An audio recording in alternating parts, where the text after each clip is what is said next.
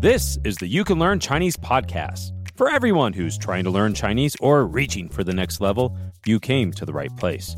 I am your host, Jared Turner, longtime resident of China, co-founder of the Mandarin Companion Graded Reader Series, Chinese blogger, and I find it strange, like how everyone suddenly cares about straws killing dolphins because they've been breaking camels' backs for years. My co-host is John Pasden, co-founder of Mandarin Companion, founder of All Set Learning, the Chinese grammar wiki, Sinosplice.com, and has an intense phobia of negative numbers and will stop at nothing to avoid them. How can you be sure to find a good Chinese tutor? John and I will give you tips and advice on how to identify a tutor and who can help you take your Chinese to the next level. Guest interview is with Lucy Jack Lax, an aspiring musician who fell in love with China, explored the diverse ethnic music of the country, and has even written her own songs in Chinese. All this and more, let's get to it. Hey guys, this is Jared Turner coming at you from Utah in the United States. And I am John Pasden in Shanghai, China. All right, Johnny, we got the show today. And before we kick into things, we've got a couple of reviews. You want to kick us off? Here we go. A 5-star review from Blue Green Potato in Singapore. And he or she says, the books are great, and so is the podcast. I first read their books and found them to be a great springboard to improve my Chinese reading. The podcast has many random helpful tips. Random and helpful, that's us. Thank you, Blue Green Potato. You just made my day. Okay, we also have another review, and this came in an email from James Anderson. So, James, appreciate you sending out this email, and I'm going to paraphrase a little bit of what he said. I love the Mandarin Companion books, and I have read almost all of them. The podcasts have great tips about learning Chinese. I pop back to your website every now and then and catch up on the latest tips. I like the new format last time I listened in. It works for me. In the podcast, you're always banging the drum on how important it is to be able to read quickly. So I thought I'd share this with you. Make whatever use of it you want. Best, James. And James, he sent me a really interesting story. I don't have time to go through it today on this podcast, but he gives a step-by-step on how he learned to increase his reading speed in Chinese, which was very interesting. And nowadays, he says that his reading speed in Chinese is faster than his reading speed in English. So that's really fascinating. Something might want to talk about a little bit later. Yeah, it's pretty cool. He did a lot of reading, though, and he applied some speed reading techniques. All right. So it's a 5-step plan. Chinese teachers hate this guy. Learn to read fast in Mandarin in 5 easy steps, right? Yeah, Chinese teachers hate nothing more than people learning to read quickly. Ugh.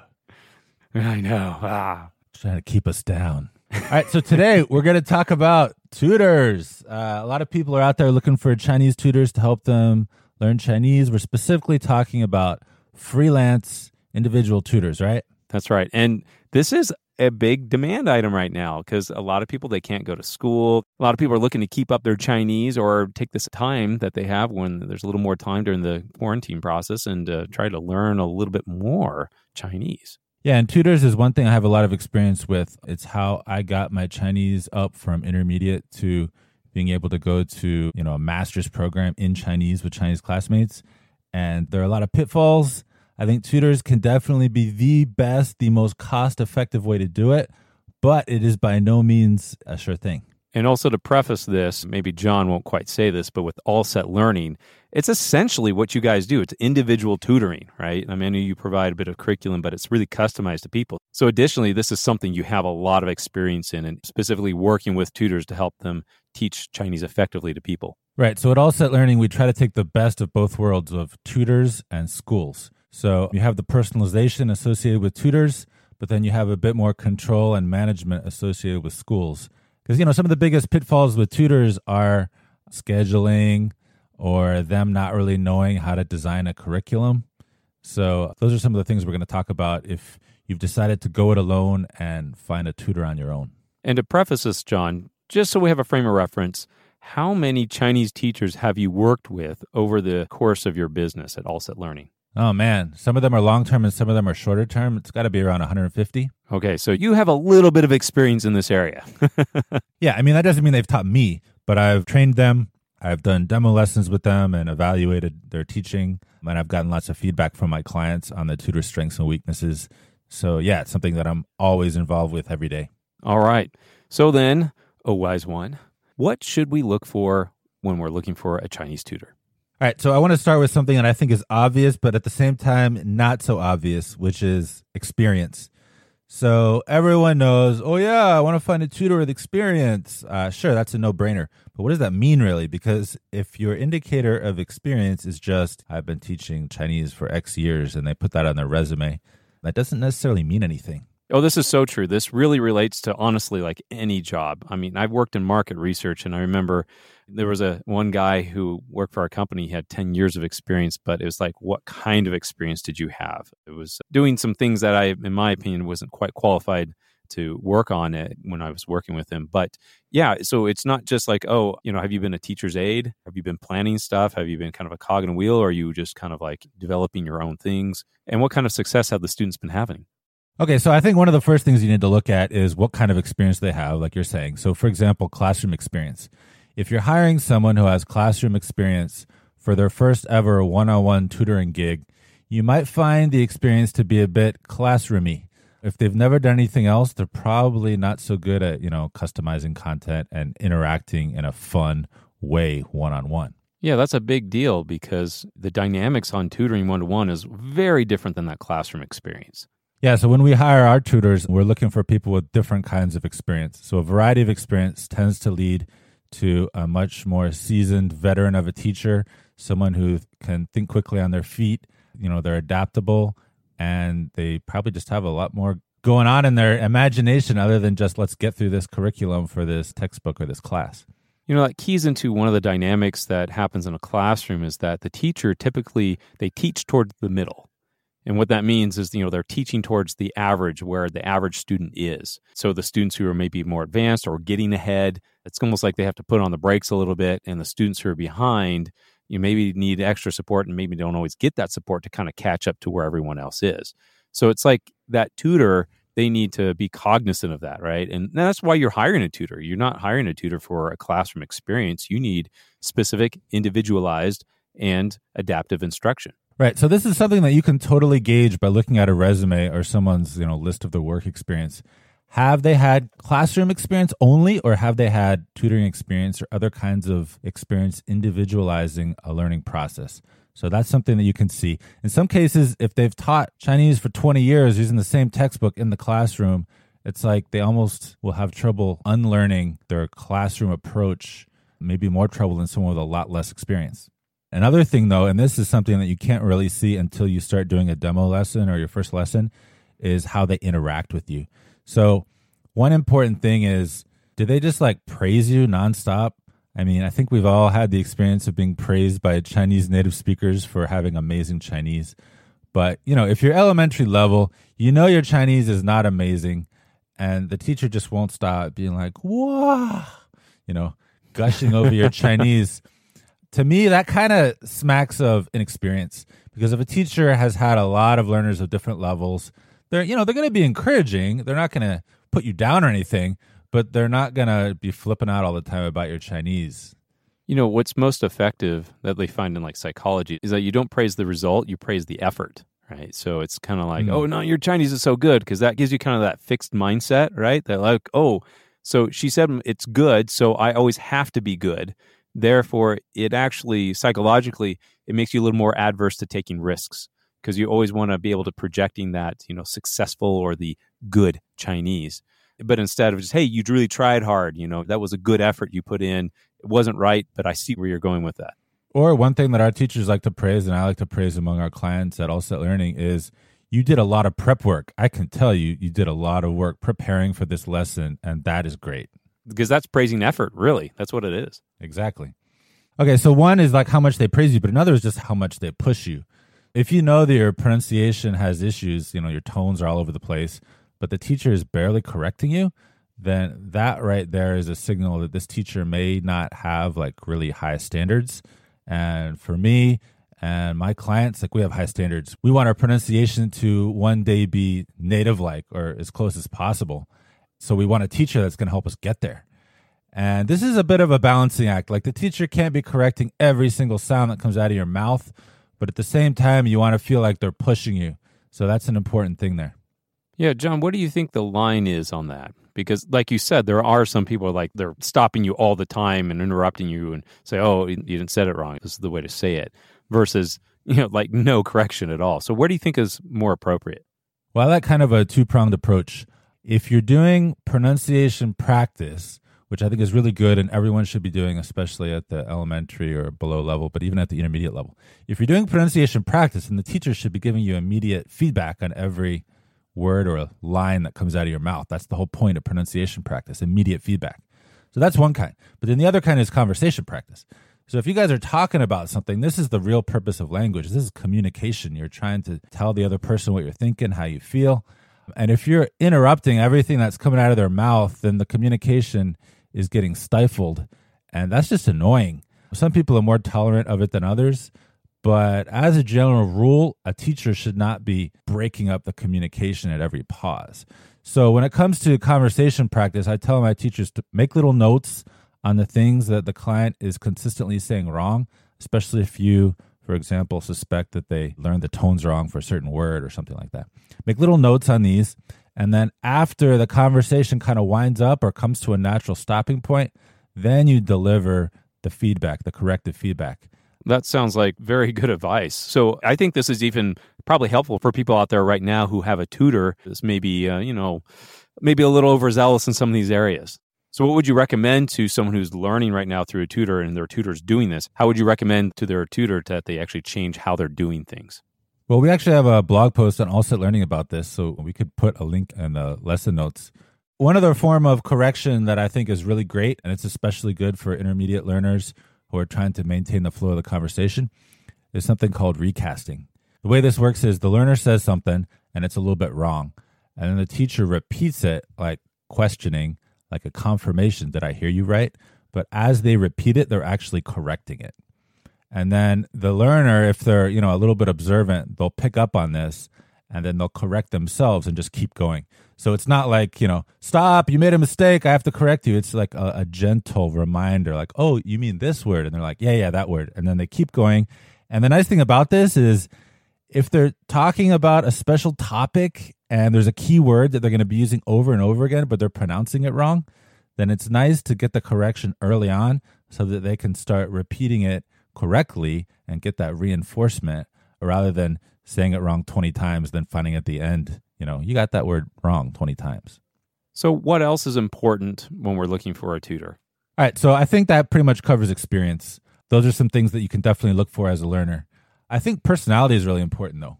This is a person you're going to be having long conversations with, especially if you're intermediate level or higher. You're going to be having real conversations, not just, what time do you get up in the morning? So personality is super important. And if the teacher doesn't have any interests in common with you, then I would say that's kind of a red flag. So we're just looking for fit and personality or commonalities and interest? Yeah, like do you enjoy talking to them? If you love movies and they never watch movies, or they love books and you don't read books, those could be some red flags, right? Because if you're at a level that you can actually discuss this stuff, then some of the stuff you might want to discuss is not something they have any experience with, right? Well, I guess it makes sense just because, if you want to talk to this person, one of the key things about having this tutor is to improve your overall Chinese, and speaking and listening skills is a key element of that, right? So if you have nothing to talk about or it's stilted conversation with this person, then yeah, that's going to be a problem moving forward. Yeah, I mean, you can still do it. You can make progress with a teacher who's like kind of boring and just a taskmaster type. You can. But if they're interesting and the conversation is part of what motivates you to keep improving and keep showing up to all your lessons, then I think that's a better situation to be in. So this leads also to like the next aspect, personality traits, and so this is not just like commonalities or interests, so to speak, but like, what's this person really like? And, there's a lot of things I think that are important here. One, I think it's good to highlight on is like patience. I mean, it takes patience to communicate with someone who's not good at communicating, in that language. Someone who keeps making the same tone mistakes over and over, right?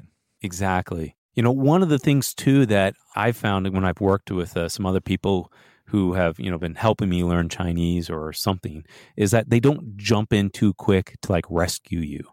It's like you need to let that person struggle a little bit, because a lot of times they've studied the word, they studied the phrase, they know it. It's somewhere in their head, right? And they just need to make that connection. And there's sometimes, I've struggled like that.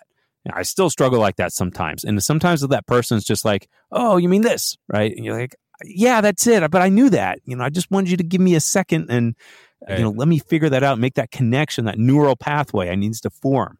And so that's one of the elements of patience. They need to have patience to let you struggle. And at the end, if you can't get it, then you need help. And okay, that's fine. Yeah, I find that that's something that differentiates a experienced or a really good teacher and one who's less experienced is not just having patience, but knowing how to use it. So a lot of times the teacher will jump in when if they just wait like half a second longer, the person will get it on their own. And that act of struggling and getting on their own leads to direct progress. Another thing that I've seen teachers do, which is really cool, is the student is talking, they make a mistake that the teacher has corrected many times. And rather than correcting them again, the teacher just gives them like a look, like, come on, you know how to use that, bah, or whatever. And then they're like, oh, yeah. And then they correct themselves. And, being able to correct themselves with just a tiny little nonverbal prompt can make a big difference in progress as well. I think I know what you're talking about. So there's like, come on. We've been here before. But also on the topic of personality traits, I think this is really important, is how extroverted or introverted the teacher is. Because like if you're a talker, then you might not want to find a teacher who's a total talker. And by the same token, if you're very introverted and you hire a teacher who's very introverted, that could be kind of an awkward series of lessons you have. That's true. Like we have this one client who's quite introverted, and the two different tutors I have teaching him, one of them is more of a talker, so he's more okay with it. Of course, he's trying to get the guy to talk as much as possible, but he doesn't struggle with it too much. But one of the other teachers is less extroverted, so she really has to like do a bit of extra prep to make sure that she can get him talking. And it's okay, she'll do the prep. But when you're dealing with like an unknown tutor, you don't know how much work they're going to do. It can be easier to just find a personality that's going to match better with yours. Oh, that's so true. And that's one of the aspects, though, of having a good tutor is that they'll find ways to start conversation. It's not that you have to have a whole lot of things in common or really get along with the person very, very well. It comes down to the skill of the teacher, right? It's like, can they have prompts? Can they have things that are going to be able to elicit conversation or elicit discussion, give you opportunity to use your language, and also use it in a way that's engaging and relevant to you? Right. And I mentioned like some teachers are more extroverted. They should never be extroverted to the point that they're just listening to themselves talk. The point of a lesson is to get lots of good practice speaking. And of course, some teachers are going to be more extroverted than others, but they need to be good at getting you to talk. And if you do a demo lesson or something and they're not getting you talking, they're not asking any interesting questions, they're basically only asking yes, no questions, well, then that's also a bad sign for future interactions. Oh, absolutely. Okay, so we've covered experience and personality. Number 3 on my list, and the last one, is a very practical one, but I think it's also important, and that's just availability. So if you're going to hire a tutor and they have a very rigid schedule, like I only have time for you this 1 hour block, these 2 times, and you know for a fact that you're sometimes going to need to reschedule, then be realistic, right? You might not be able to have more than a couple lessons a month with this person. And even if they're good, if that's all you're going to be doing with your Chinese, that's not enough. So you need to consider a teacher's flexibility, their availability, schedule-wise. It's interesting that you bring this up because I've had a lot of friends who have tutors, and I remember one specifically. It's like, oh yeah, my tutor, were like, she's always rescheduling. Something came up. And, this might be also when you're looking at a tutor, it's like not every tutor is like a full-time tutor. This might be something that they're doing on the side. And that's totally fine. But sometimes they're involved in a job or something that takes a lot of extra time, or projects come up, they have to work overtime, they reschedule all the time. But that also can be a problem on the client's end, on the learner's end too, right? Because I've known a lot of learners that they will constantly reschedule their tutor. Yeah, and that's what I have to deal with at my business, because what we do is we manage that for the clients. And a lot of our clients are super busy with work, and so they keep rescheduling. So one of the ways that we deal with that is we have multiple tutors for each client, and that gives us a lot more flexibility. But, if you're hiring an individual tutor, you don't really have that as an option. But aside from tutors sometimes having a separate full-time job, which limits their availability, there's also the case where like some superstar tutors have a big long list of learners and they just don't have a lot of time in their schedule. And if your schedule is pretty fixed and you can work with that, then great. That might be the best tutor you ever have. But if your schedule needs more flexibility, then you need to be aware of that and maybe prioritize that when you're looking for somebody. Jared, let me return to one other thing that you just mentioned, which is how reliable they are. Like, are they canceling? Are they constantly changing times?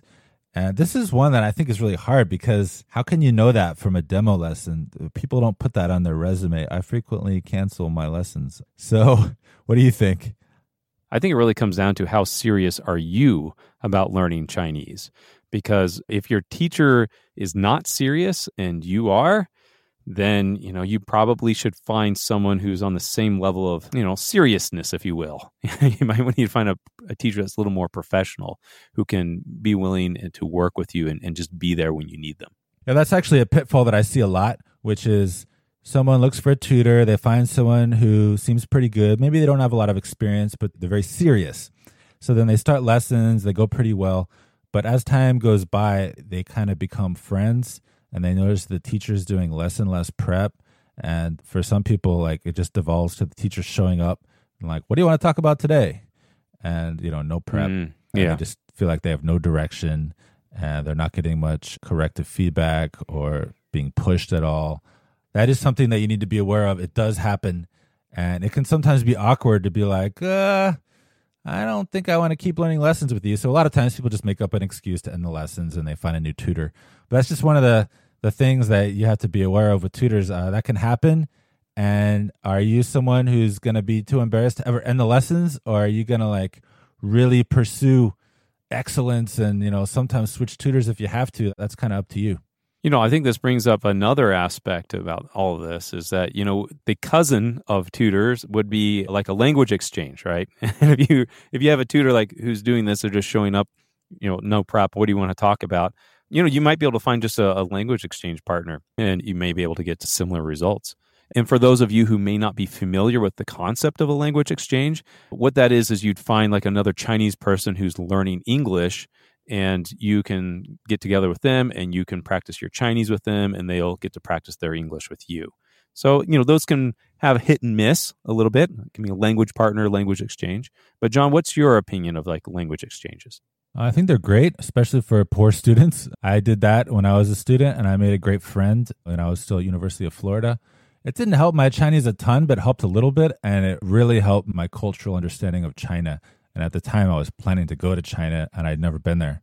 So it was super, super useful. But actually, getting back to the tutor thing related to language exchange, and this is a point that I wanted to make too.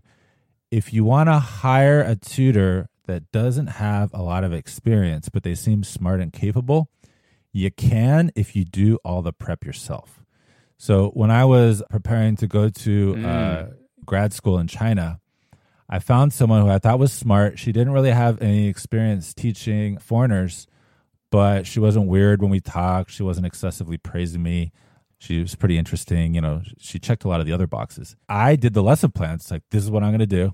This is what I need you to do. And then as she did it, I would give her feedback. And so I was teaching her how to teach me, and then she was helping me learn Chinese, and it worked pretty well. But that was quite time intensive. And fortunately, at that time in my life, I had the time for it. Well, that's really clever. Also throw another aspect out there that I've had people contact me directly asking about this and explain what they've done with the graded readers is they just have this other person. It could be a tutor and it could also not be a tutor, right? Just like what you're saying, someone who's, maybe capable, but not a lot of experience, but you're just reading the same book together.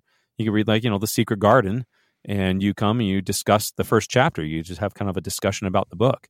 So it only takes your prep on reading and they just need to take, they're going to read 10 times faster than you anyway. And you can just talk about the book and that can be quite effective. Yeah, they can literally read a chapter of the book in 2 minutes. And we have discussion questions in the back of the book too. So they don't even have to come up with their own questions. Obviously they should, but to just get the ball rolling, you can use the discussion questions that we offer.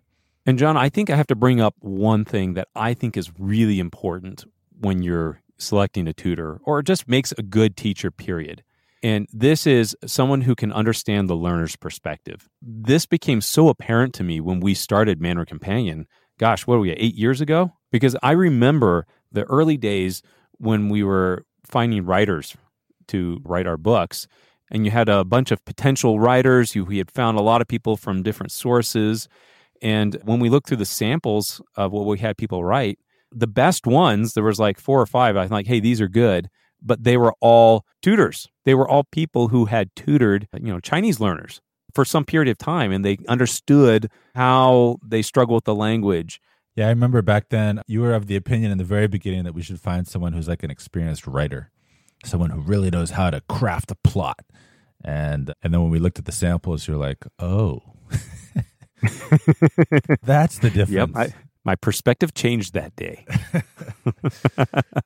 Experience means you're learning about the learner. A Chinese teacher who, has never been a foreigner learning Chinese can only kind of vicariously experience what it's like to learn Chinese. But the more they have that experience, the more they can start to understand what it's like. Native speakers, some of them have more aptitude for this type of empathy, but it's important to have a good idea of what's hard and what's not. Things like tones. You don't just get them in a week. They're a long-term thing. They're hard. And so someone who understands that is going to help you a lot more. For all of our listeners right now, you sitting there with your headphones on, having a listen, this is probably even why you're listening to this podcast, is because you're listening to John and I, who have learned Chinese and been through that process. And we know what it's like. We know the challenges that you face. And John, that's something that's even made us Mandarin Companion effective, is that we understand how hard it can be. But the great thing about Chinese is that you can learn Chinese. You can learn Chinese. Good luck finding those tutors. Don't give up on one bad tutor. It sometimes takes a bit of time. You got to kiss a few frogs before you find your prince or princess. There you go. But you shouldn't be kissing your tutors. All right, now we have a word from our sponsor. And our sponsor is Mandarin Companion. So today we want to talk about one of our awesome books called Great Expectations. And this book actually has a very special status in the world of Chinese learning because it is the longest story you can read in Chinese for learners, to my knowledge. Because, it has 2 parts. Each part is, oh man, I'm blanking on how long it is. Long. So you put those together, you get double long. And, it's all at level 2, which is 450 individual characters. Yeah, each book is roughly, I think, 14 to 15,000 characters long. And when we wrote this book, we had planned on just doing one book. But when we got into it, Charles Dickens, his plots are very involved. And we had a very watered down book that just, it wasn't good. And so we just realized it had to be way bigger. That's not how I remember it. I do. I remember reading that. I'm like, we just glossed over all this huge plot points and we skipped this and that. No, but see, at that point, we were already at a book and a half, remember? We were like exactly a book and a half length, and we wanted to bring it down by another, X% to make it short enough for a regular level 2 book. It just wasn't going to happen. We couldn't do it. So we just made it longer. So we just go big or go home. So Great Expectations, it is a fantastic story. It's one of those stories that gets better with age. And honestly, the end of book 2, it's put people in tears. It put me in tears. The first time I read that, you're just like, oh, and you just want the story to go on, but it just doesn't. But it's a very special story. So you can go out, get it today. Great Expectations. It's a level 2 Mandarin Companion book. And John, we're also going to be putting out some more level 2s this year. So stay tuned. They're coming. Okay, now we have rants and raves. John, what do you have today? Okay, I have a rave. An apology in advance. This is a first world problem, foreigner in China rant. So the rant is, if you're a foreigner living in China and you're trying to use something like these codes which show that you haven't been exposed to the virus, you have to sign up through the app. But they don't allow you to use a passport. You have to have a Chinese ID. Oh, really? So you just can't do it. So all these places won't let you in unless you have this code. But you can't get the code unless you register through the app, and you can't register through the app unless you have a Chinese ID. So because you're a foreigner, you're effectively excluded. Yes. But they don't mean to exclude you. You just are. That's how it works.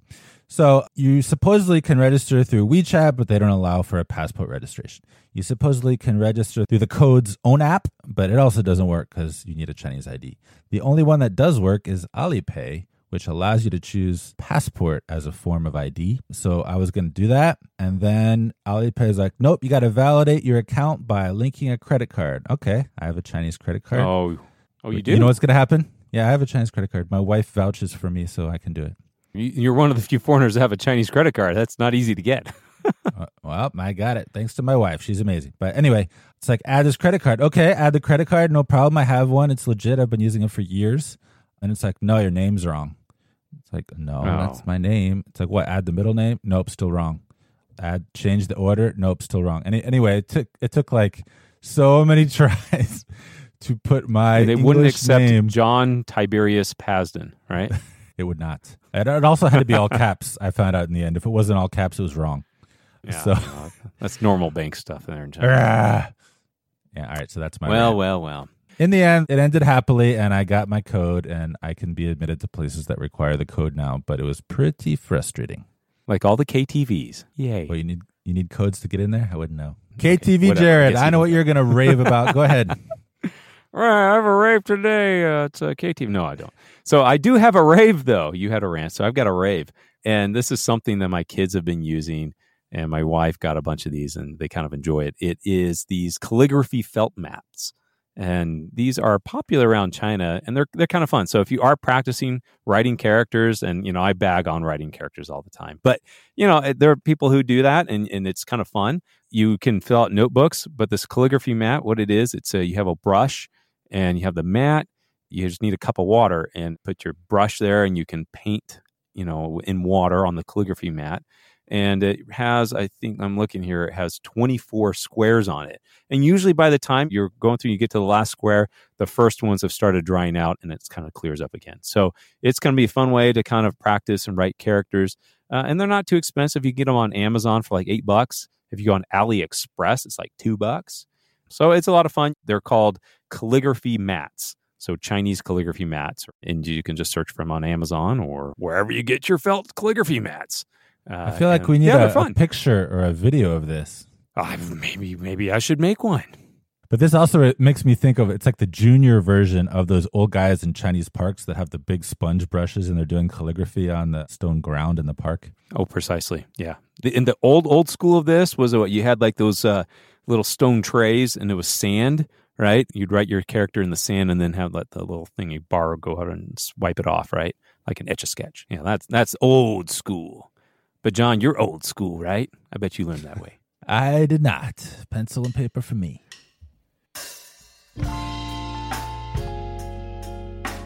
So my name is Lucy Jacklax. I'm from Sydney, Australia. And basically, I'm a musician and I'm trying to write Chinese music.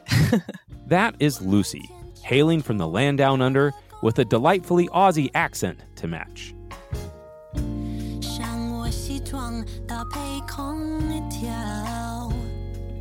Actually, I haven't found anyone else doing what I'm doing, which actually makes me a little bit more excited about doing it. I'm hoping to sort of carve out a space here.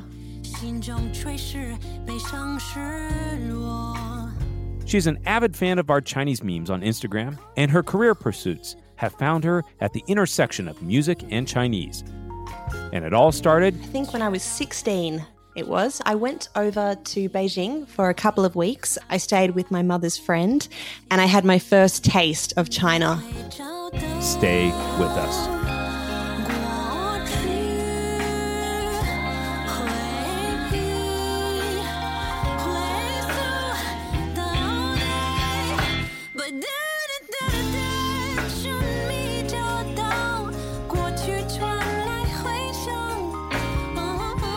But I still want to know a little bit about this trip when you were 16. Like, what was it about it? Like, you went to China.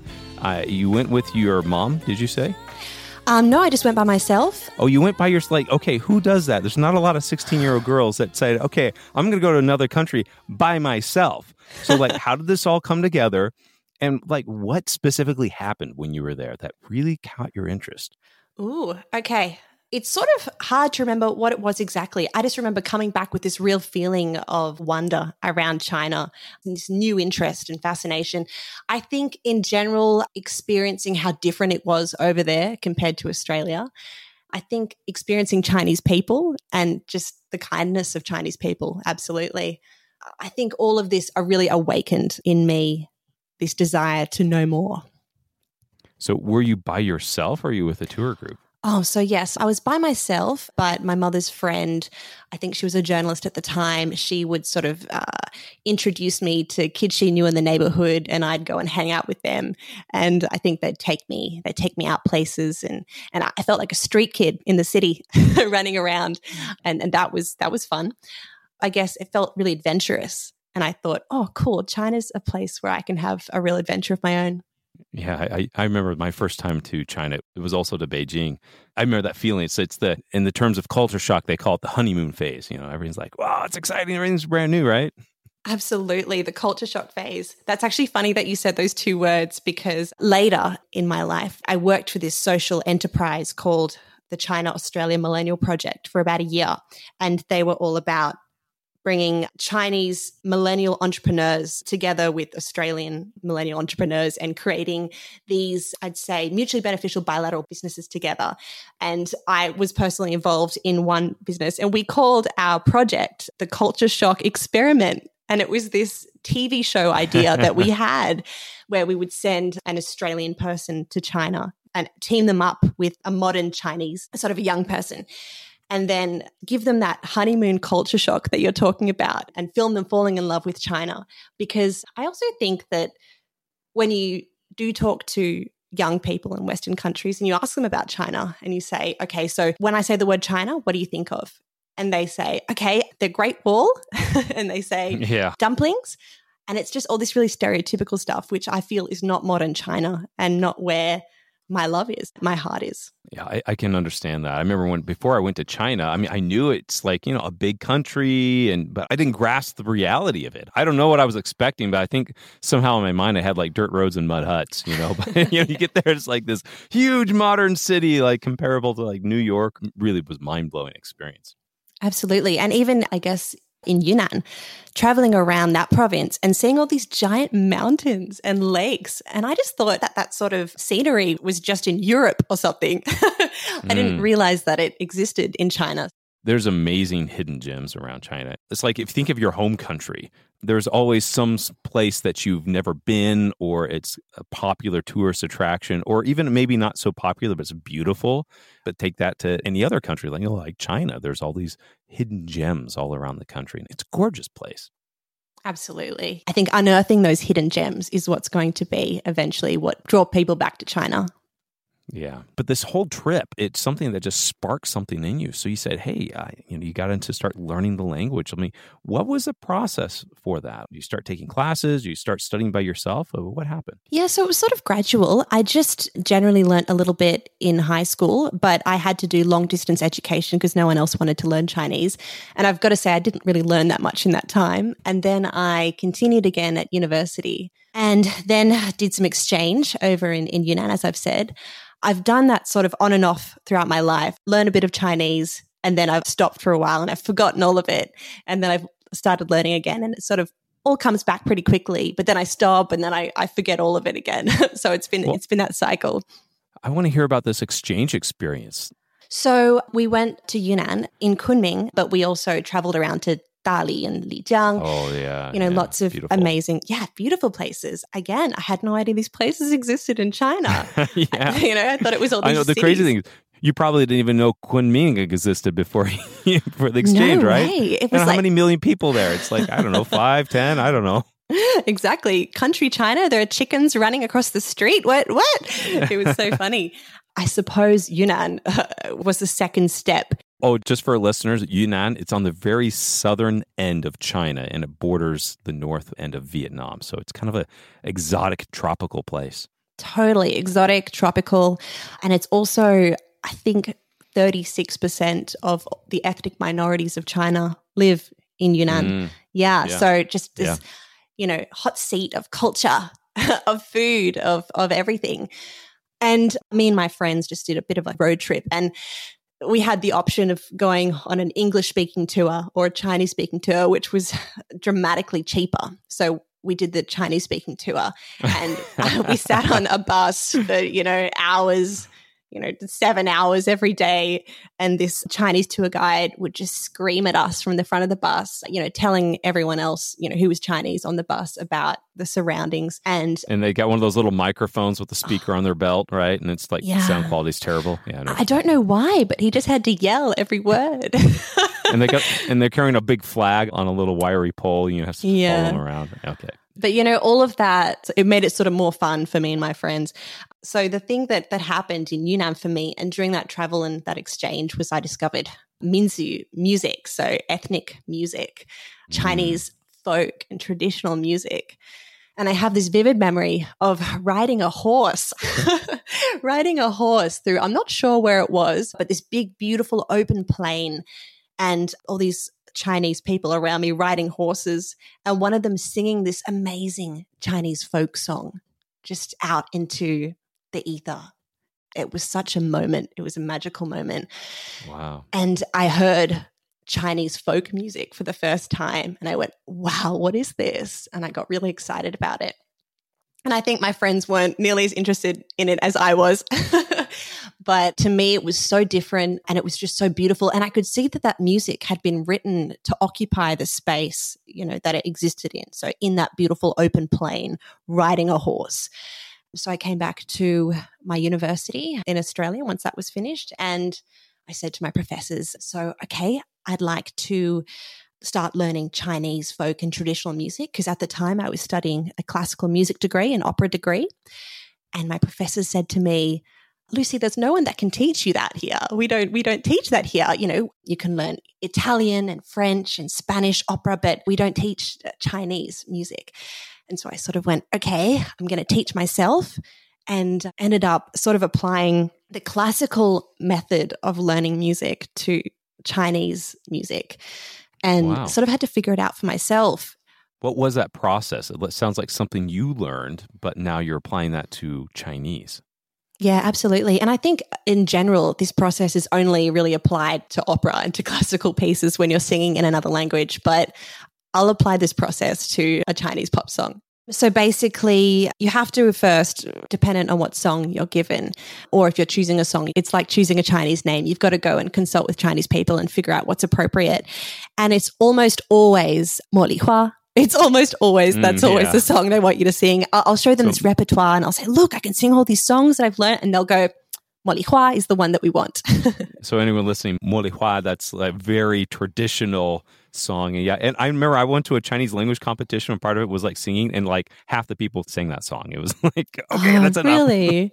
Tangent. The very first time I sung a Chinese song was during the Han Yu Chao speaking competition, when the Confucius Institute at my university talked me into entering, even though my Chinese was terrible. But I was sort of always looking for opportunities to do things. And they said, okay, Lucy, we'll do it. And the song that they picked for me was 爱我中华, which means, it's like, I love the Chinese motherland. And I sang that for my talent portion of the Chinese language competition. And they absolutely loved it because it was super patriotic. And I was telling everyone how much I love China. Red meat out to the judges. Totally. And actually, that was my first year of speaking Chinese. And it was so bad at that stage that I didn't get through it all. But I had so many opportunities. Just as soon as people knew that I could sing in Chinese, I had one contestant come up to me and we collaborated on a song together, which we then went over to Shanghai Jiao Tong University in 2014 and performed at a festival there. And then I had someone else from another Chinese institute see me sing, and she sent me to Beijing. She scouted me, and I went and sang at the Great Hall of the People. Wow, that's neat. Yeah, so I feel like so much just came from this one opportunity where I put myself out there and spoke some terrible Chinese, which I feel like that's a great testament to just, the whole process of learning Chinese and all the opportunities that come with it.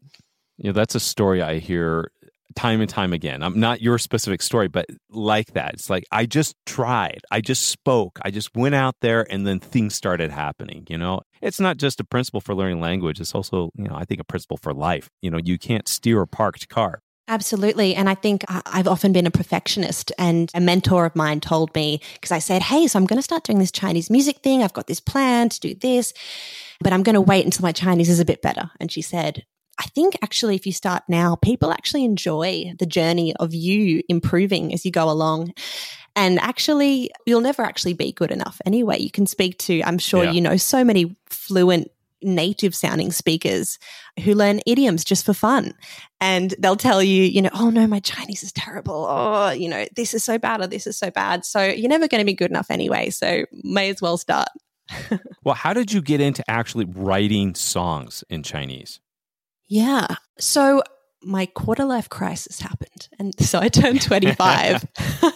I turned 25 and I really wanted to just figure out and be really clear on what I wanted to do with my life and my career and, you know, what was in line with my values. And I sort of had a look, okay, so here are my skills. Some of them include I can sing, I'm a professional musician, and I can speak some Chinese. And I'd had some success around Sydney and around Australia singing Chinese music. I was like the go-to girl for Chinese performances at cultural events and festivals and corporate and government events. And I'd had a pretty good response so far when performing to Chinese audiences.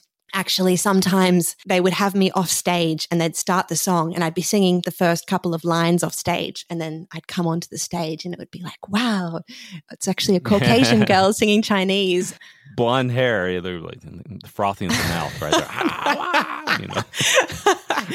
Well, actually, you know, I think I was feeling the same though, because I'd sort of get on the stage and people would be really excited and happy. And I think that they appreciated that I'd learnt the Chinese song, but I was sort of there going, hey, like, you know, I've put in hours of work into this and training, and I'm just so happy that I get to share this thing with you that I love, that I really appreciate. It's a two-way thing, I think. Oh, that's really neat.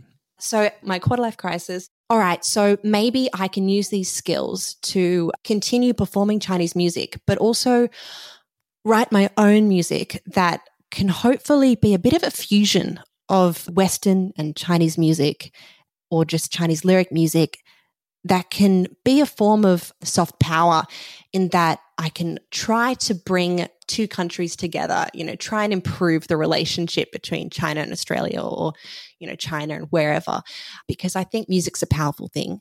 I think art, even in general, is not to be underestimated. And so I thought, cool, if I can have that sort of influence, if I can have that sort of purpose, that's a great thing.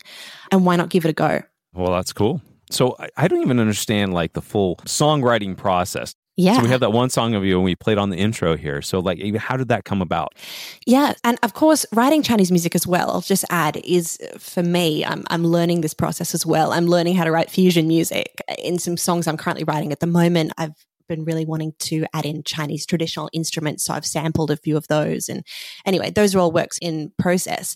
But the current song that I've released, the lyrical content is about China, but I'm looking for other ways to bring in stylistically Chinese musical concepts and to also collaborate with other musicians. But that one just came about, I suppose, when I was considering my future and what to do with it, and thinking, okay, cool. So I'm stuck in this situation right now that I'm not super happy about. You know, I want to move on.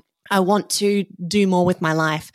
And that song in general is just about being unhappy in a situation and sort of looking deep within yourself to figure out, oh, what I want is to go and adventure and seek more wisdom and more meaning. And you can find the answer deep within yourself. Wow. Okay, but writing those lyrics, I mean, come on, we're foreigners. Good examples like John. Anything he writes professionally or whatever, he can't even write a book in Chinese because, you know, he's got to have a Chinese person read over that and make sure it actually sounds right. So did you have help? You know, obviously, I think you did, but, you know, what kind of help did you have and how did you integrate that into the song? Absolutely. It is a collaborative process. And I think if it wasn't, then I wouldn't be doing it right, because I don't know everything about China. I don't know everything about Chinese culture and even Chinese music yet. It's still stuff I'm learning. So basically, I wrote a rough draft. My Chinese isn't that great. That's also in process. It never is. Exactly. It'll never be. But anyway, we'll continue to improve. So I wrote a really rough draft, and then I sent it to one of my friends to check over the translation. And then I sent it to another one of my friends to check over the translation until it had circled around about, I think, 8 different people, and then came back to me. And then because lyrically, I think, when you're writing lyrics in another language, there are so many things to take into account. You want the verse, I guess it's got to have sort of a poetic style when you're writing lyrics for a song. You want it to be interesting. You want it to make sense culturally. You want the theme to make sense. Sometimes you want to involve slang. Well, one thing that's important as well is, stress on different syllables. You don't want to have like this big the moment where you're just singing the word the, that's not an important word. So there's lots that for me sort of go into writing lyrics and that I take into account when writing music. So I sort of had to convey that to the people that I was collaborating with in the translation. And so after they had all had a look at it and I told them, this is what you need to do, these are the things you need to include, but also I need to hear what you guys want to say about it as well. In the studio, I had a Chinese friend just come in and make sure that I was saying all the lyrics right, and doing it again and again, and hopefully getting it as good as possible. And it may not be the best, but I just hope with every project I can improve it a little bit more. How did you tackle like certain words that were hard to pronounce for you? Actually, I think being a singer, I think those things become a little bit easier for me because I'm a little bit more trained in doing that. And singing is just all about elongated vowels, and then you just pop in consonants here and there. But I think also with a few of the j and r sounds, that's a bit more difficult when singing. So yeah, it was a little bit of a challenge, but well, I hope it sounds okay. No, it sounds great. I mean, I've listened to your song a couple times, and you've done very well. Thank you so much. So what's next for you then? I mean, you've got a song. How do you see Chinese fitting into your future? So what I'm hoping to be able to do is keep releasing music, keep releasing content that will engage with the Chinese audience. I'm mainly targeting a Chinese audience at the moment rather than a Western audience. And hopefully, if I can build a bit of an audience, then we can start to collaborate on larger projects. I'd love to be able to hire and pay, Chinese musicians and create big performances with them. I'm hoping that ideally, I would love to be able to perform in China, but also just collaborate in general with Chinese. I guess I'm really focusing on the Chinese musicians here because that is my expert subject here. So I'm hoping that I can, go forward in that direction. And I want to kind of hear from you, like, how has Chinese impacted your life? Like, where would you be if you had never started learning Chinese? If I'd never started learning Chinese, I'd probably have tried to be a musician here in Australia, which I have. And I've certainly been a professional musician here for a while. For a while, I was a backup singer for a female rapper. And, we'd perform at different festivals around Australia. And I had my own band and I worked singing at corporate events and those sort of things. But I think it would have been a whole world that I would have missed out on. I would have missed out on the whole world of Chinese language, Chinese culture, and Chinese music. And I would have been in this little bubble. And just, wow, now that I think about it, Chinese culture, Chinese language has really steered my life into a whole different direction, but I love it. It's just given me so much more knowledge, so many more connections. It's been so empowering. Something else I'm curious to hear from your perspective. All right, you're singing. And I know, you speak Chinese and everything, but, what about literacy? How has literacy in Chinese, how has that impacted your life? Or even how is that important to you even now in learning, being able to read the language? Reading. I think certainly knowing how to read in Chinese has definitely helped me to learn songs a little faster. But I think in general, when you start learning Chinese, you don't really focus too much on the reading, do you? Because you just want to start communicating and speaking. But I think a real big part of Chinese communication is via WeChat. And when you're living in China, when you're speaking to Chinese people, it's generally via WeChat and it's always in Hanzi. It's always in Chinese characters. So I think gaining literacy in Chinese characters has been really important in a lot of communication and access. Well, as you're talking about that, it brings something else to mind that you had mentioned before about, writing lyrics. A lot of it's poetic. Music is poetry, right? And I don't know if you've gotten into reading any Chinese poems. It's not something really I've done a lot of, but when my kids were in Chinese school, their textbooks often had poems in it. And I learned to really appreciate that. And can be so deep meaning in the poetry, and especially Chinese poetry. And because there's so many homonyms, I would think that, gosh, wait a second. If you're writing music, delving into characters can be very important and help you understand the deeper meaning and different layers that can be behind a song. For sure. And I think that Chinese poetry and Chinese lyrics to songs are super interesting, especially to me. But I also understand when people don't want to jump into that straight away, because you want to be able to just generally have a conversation with people. And generally Chinese lyrics and poetry are, quite poetic, and you wouldn't necessarily use them in daily conversation. But I think that it can really make the study of Chinese really enjoyable and give it a bit more meaning. Oh, absolutely. When people have asked about this before, in fact, I had this question. It's like, will learning Chinese poetry help me to improve my Chinese? And my general answer to that is no. It's not a great way to improve your Chinese, but it's a great way to appreciate the Chinese once you've reached a certain level. Absolutely. Agreed. And also, you now have a song that you can sing at KTV. Yeah. KTV, for those listeners, that's a ubiquitous form of karaoke throughout China, right? Absolutely. And you've got to have at least one song. Definitely. What's your song? Oh, no. I got to hear, what's your go-to KTV song? It can't be Take Me Home Country Road. So. It's anything Deng Li Jun, anything Teresa Teng, any of those really corny, cheesy classics, old school Chinese classics. And everyone's probably sitting there like, yeah. Well, the thing is, every Chinese person in the room knows it. And yeah, so it's an easy one. So Lucy, tell me, for someone who's out there learning Chinese right now, what advice would you give to someone? I think there are a couple of things. I think you've got to figure out what your motivations and what your goals are. I mean, I think mine are really clear to me. But for you, I think clarifying that is going to help you achieve your goals faster and also design your learning. So if you're a bit more of an extrovert like me, I'd encourage a group class because, you learn from other people. They sort of hold you accountable. And also, my other advice is go live in China. Even if it's a short stay, it doesn't have to be a year. It can be a month. It can be 3 months. There are so many language courses out there for you to take advantage of and so many scholarships on offer that I really encourage you to just go and try it out, because I think that being in that language environment, you'll learn Chinese so quickly and it will be such a life experience.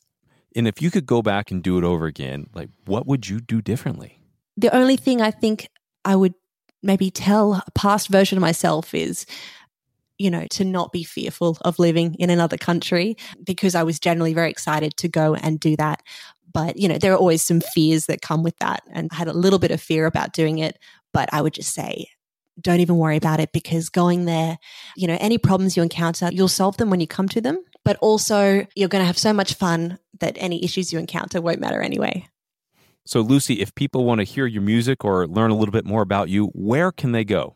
Okay, so soon my music will be available on all Western and Chinese streaming services. Otherwise, you can find me at my Instagram page at Luscious, LUSH_ESS. I haven't come up with a Chinese name yet. I'll have to listen to your podcast about that and think about one. Well, that's great. Well, Lucy, thanks so much for taking the time to talk with us today. And I really appreciate you sharing this experience. This has been really fun to hear about your journey through Chinese music and learning Chinese and incorporating that into your life. Oh, thank you so much. And look, I just hope some people will maybe investigate Chinese music a little bit more, maybe open their minds and their hearts to embracing Chinese music. You have been listening to the You Can Learn Chinese podcast. Help us spread the word by sharing this with your friends, classmates, teachers, cousins, gardener, taco lover, picture taker, rain dancer, book reader, and that one guy named Dylan. You can subscribe on iTunes or wherever you get your podcasts. And please write us a review so we know how we're doing. You can find us on Facebook and at MandarinCompanion.com. Apologies to John Cena. Hey man, we just ran out of time. The You Can Learn Chinese podcast is produced by myself, Jared Turner, and our editor is James Harper. Thanks, man. I'd like to thank our guest, Juicy Jack Lax, and for allowing us to use her song on this podcast. And of course, thanks to my co-hosts, the man, the myth, the legend, John Paston. See you next time.